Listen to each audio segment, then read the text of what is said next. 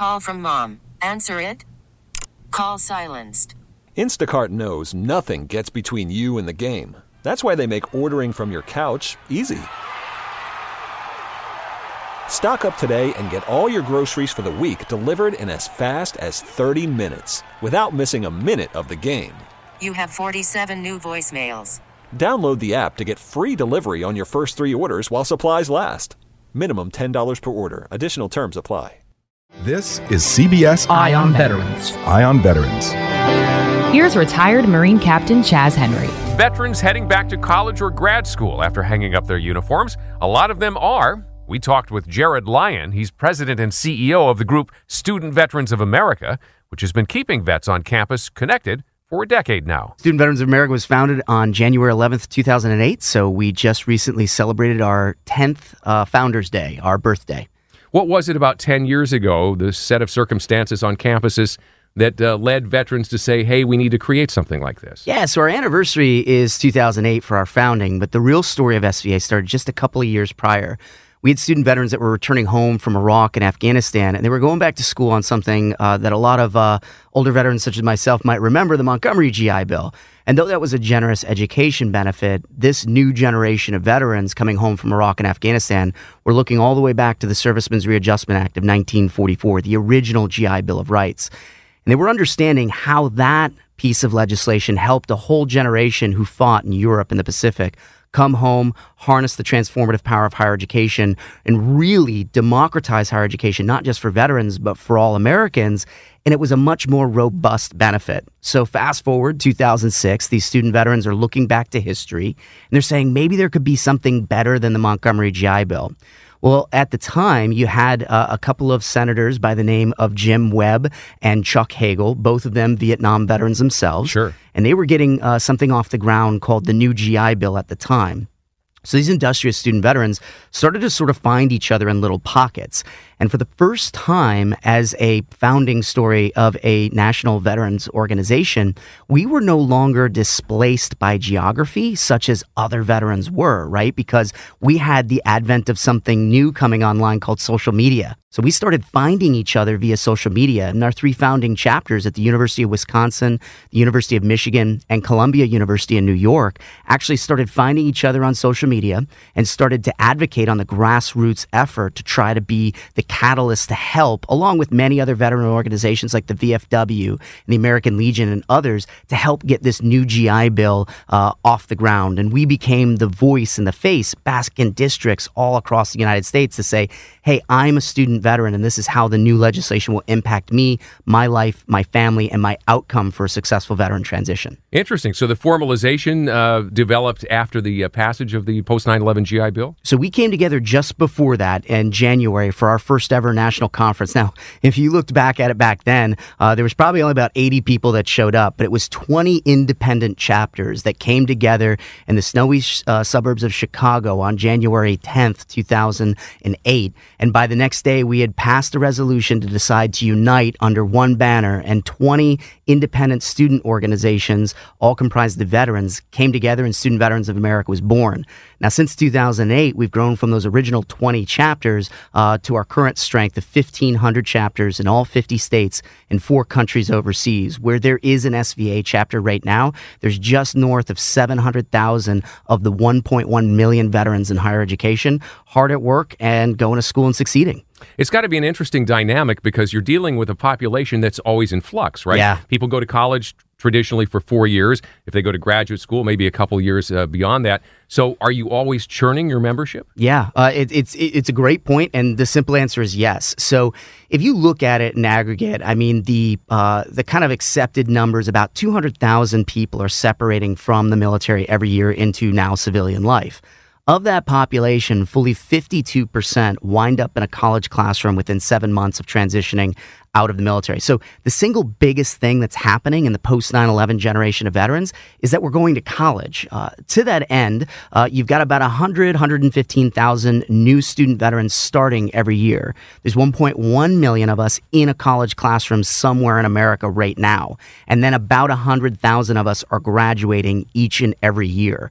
So yeah, there is that steady churn. And the joke I sort of often make, which is somewhat appropriate, is that, as advocates, we all kind of keep getting older, but student veterans are relatively staying the same age. They get out at about the same point in their life, come to college, do well, and then graduate and go on. That's interesting. So SVA is not aging as a group like some veterans organizations are because of the constantly changing population. Well, it's true. And I mean, there's other of the more legacy veteran service organizations like the VFW, the American Legion, and so many others you wind up joining them when you have the time. And that's typically towards the end of one's likely civilian career. You got time to volunteer, et cetera. For student veterans, we're not in the business of producing lifetime members. We produce college graduates who go on to become, prominent members in their alumni associations at their respective alma maters. So, yeah, I mean, that's just, we're always representative of the most recently transitioned generation. The fact that the organization has continued to grow and remain vibrant speaks to the fact that there's something that veterans find in being a part of it. What is it? Yeah, I mean, so I think at its core, it's what SVA is, which is really nothing more than a conclave of peer-to-peer networks on college university campuses, right? And so I think for veterans, especially when you're more recent in that transition, you've transitioned out of the military, you've gained a lot of skills and experience, but you do give something up when you take off the uniform, the cloth of your nation. You give up that sister and brotherhood, that camaraderie, right? And I think that that's the biggest thing that you're missing right on the front end. And immediately when you transition into higher education, much like myself, I mean, I was 28 years old when I became a transfer junior at Florida State University, right? So when I got on campus, 42,000 undergraduates between the ages of 18 and 22 for the most part, I really felt like a fish out of water. So I think also as a non-traditional student in a very traditional environment, you have that opportunity to meet peers who are just like you, who could sort of show you the ropes a little bit, which is the right professor to take for Calc 3, is the History 101 something I totally need, what's the right electives, but also where do I get my parking pass and things like that, right? But it's also the brother and sisterhood that you're missing for tailgates or, family dinner night where I can bring the kids, because a little over half of all veterans in college right now are married, and some 47% of us have kids when we're back in school. So we're very non-traditional students. And, I think the organization provides that opportunity to make connections with folks that you have something in common with right when you show up on campus. Some traditional students look for that in a fraternity or sorority. Absolutely. Do you compare that? Yeah, I think that there's this huge sort of stereotype with fraternities and sororities, and some people don't like to make the connection. I say this as someone who was 28 years old and with 9 other student veterans on my campus rushed a fraternity at Florida State. So, I'm a brother in Sigma Phi Epsilon, as well as I was the president of my Student Veterans of America chapter at Florida State University. All that said, all the great elements of that connection, that camaraderie, that support from your peers that you'd see in a sorority or a fraternity, but also in an honor society, in the chess club, in student government association.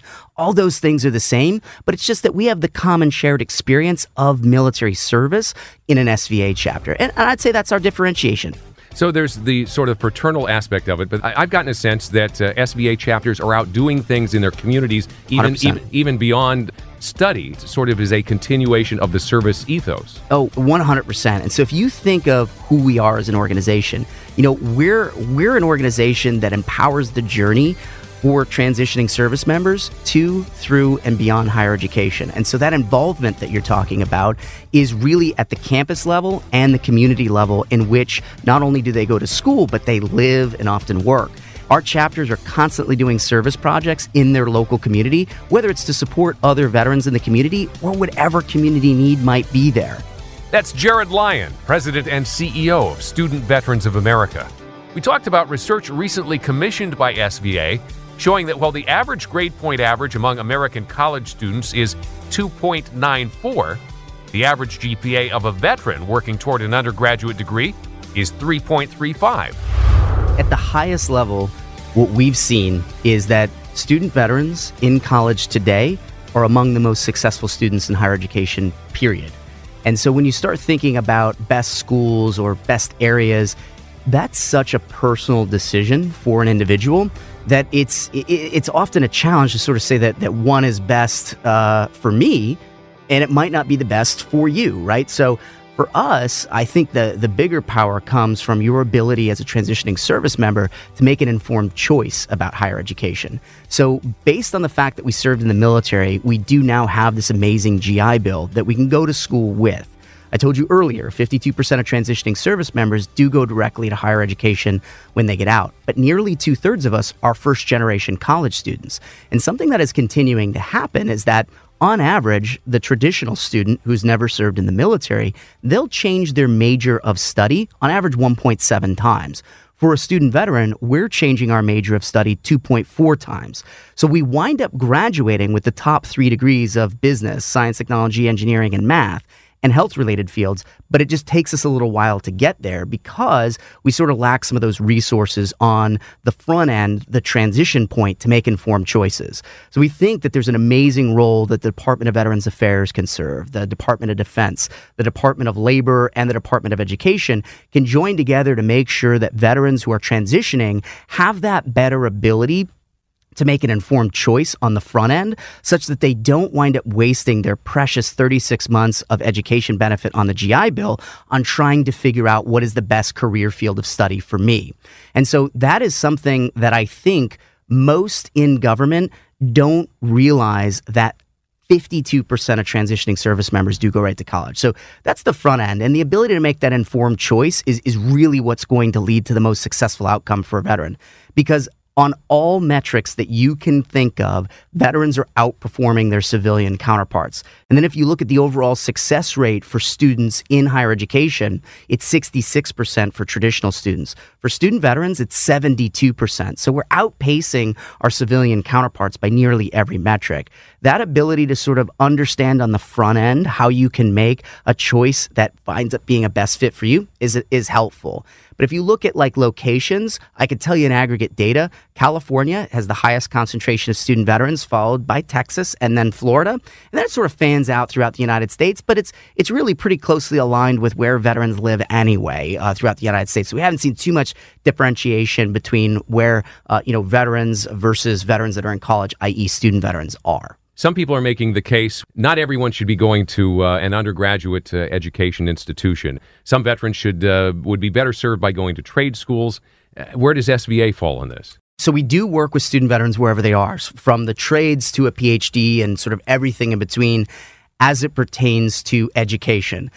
The reality is, though, that there continues to be this assumption, which I am going to tell you, Chaz, that I think is false in the sense that most people do not believe that veterans are going to be good candidates for higher education, primarily because the U.S. military is mostly comprised of enlisted members. I was enlisted. That said, the presumption is, well, they didn't go to college before they came in, and they must not in some way be college material. And hey, at the end of the day, college isn't for everybody. This is simply and emphatically not true for the post 9/11 era of veterans. So again, I told you 52% go to college when they get out. A lot of people will think, well, yeah, no doubt. The other 48% don't go to college. Maybe we'll think of the trades, etc. I think of it as a whole pie, right? So in a whole pie, 52% rate to college. 32% of that pie is separating from active duty with a bachelor's degree already. So it's 100% of our officer corps, but it's about 12% of the enlisted force either had a degree before they came in or finished it on tuition assistance while they were in. So when we say college isn't for everybody in the post 9/11 era, that is true, but it's only true for 16% of transitioning service members. The lion's share of us are either already completed with post-secondary traditional education or we are working toward it. The other thing, when you look at that, is since 2009, less than 5% of veterans have ever used the GI Bill for vocational training. You are eligible to use the GI Bill for that, but less than 5% have, which means 95% of student veterans in the post 9/11 era have used our education benefit, the GI Bill, to pursue post-secondary pursuits. And again, the next assumption is, well, we must all be going online. And that's not true either. Less than 20% of the post 9/11 era has ever pursued their degree online. The lion's share is going to brick and mortar, not-for-profit, public and private institutions of higher learning that you would want to send your kids to. And when we think about it really, aren't today's student veterans America's sons and daughters? And what advice would you give to your kids about where to go to school? You should be giving the same advice to today's student veterans, particularly the enlisted force, because when they get to school, they outperform their civilian counterparts and go on to not only succeed in higher education, but to go and crush it when they transition to the civilian world. That's Jared Lyon, president of Student Veterans of America. In North Carolina, Air Force veteran Chris Rolfe was recently selected as SVA's Student Veteran of the Year. We talked with Chris about how he and fellow vets have been helping each other through the SVA chapter at Queen's University of Charlotte. Well, we do a couple things that I think are really important, and I like to kind of think of it as a trident. So we do a significant push to make sure that our military community is academically successful on campus. So that's the first point, right? We want to make sure, obviously, that while you're here, while you're taking classes, regardless of what your degree is, that you're going to be given everything you could possibly need to succeed and to perform from an academic perspective.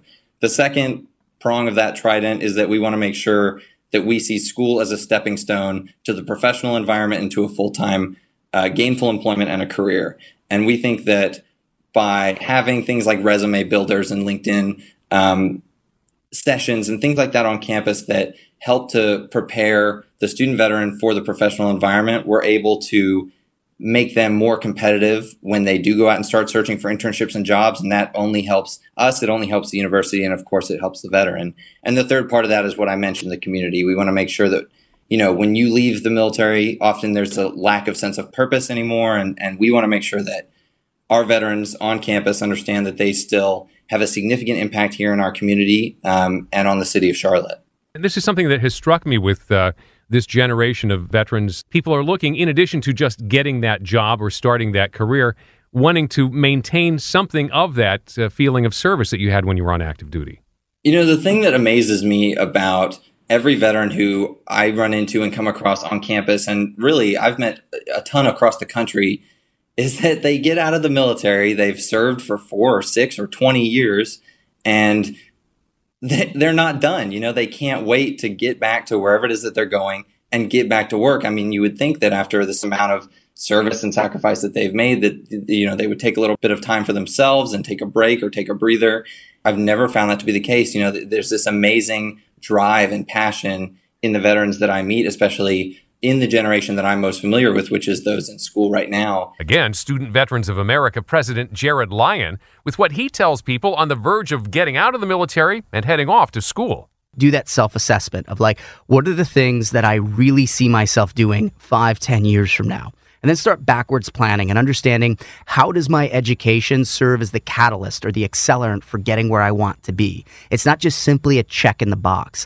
Education's really important. And as transitioning servicemen and women, we do not go to college to find ourselves, right? We go to college to create ourselves, because we're going to be a little bit older when we arrive and have an non-traditional background of service in the military. So understanding how your degree is a strength to what you want to accomplish is the first thing. And then it's an assessment from there. So if you already have your bachelor's degree and you're looking to apply for a master's degree, I think one resource that transitioning service members far too often discount is no-shoot calling the school that you're interested in applying for, and aim as high as you can for that, and start talking to them about, hey, I'm going to be separating 8 months from now, 18 months from now, and start early. Inversely, if you do not already have your bachelor's degree, start thinking through, do I want bachelor's degree? Which for most veterans, I know the answer to that is true. That's also true for most transitioning service members. Reach out to Student Veterans of America. We'll help you plan in that transition. You can learn more about the group and check out some of their resources at studentveterans.org.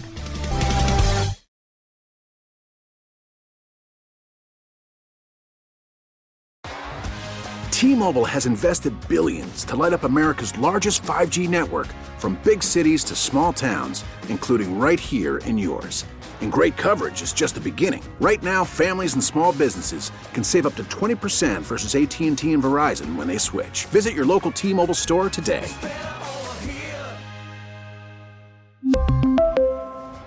Plan savings with 3 lines of T-Mobile Essentials versus comparable available plans. Plan features and taxes and fees may vary.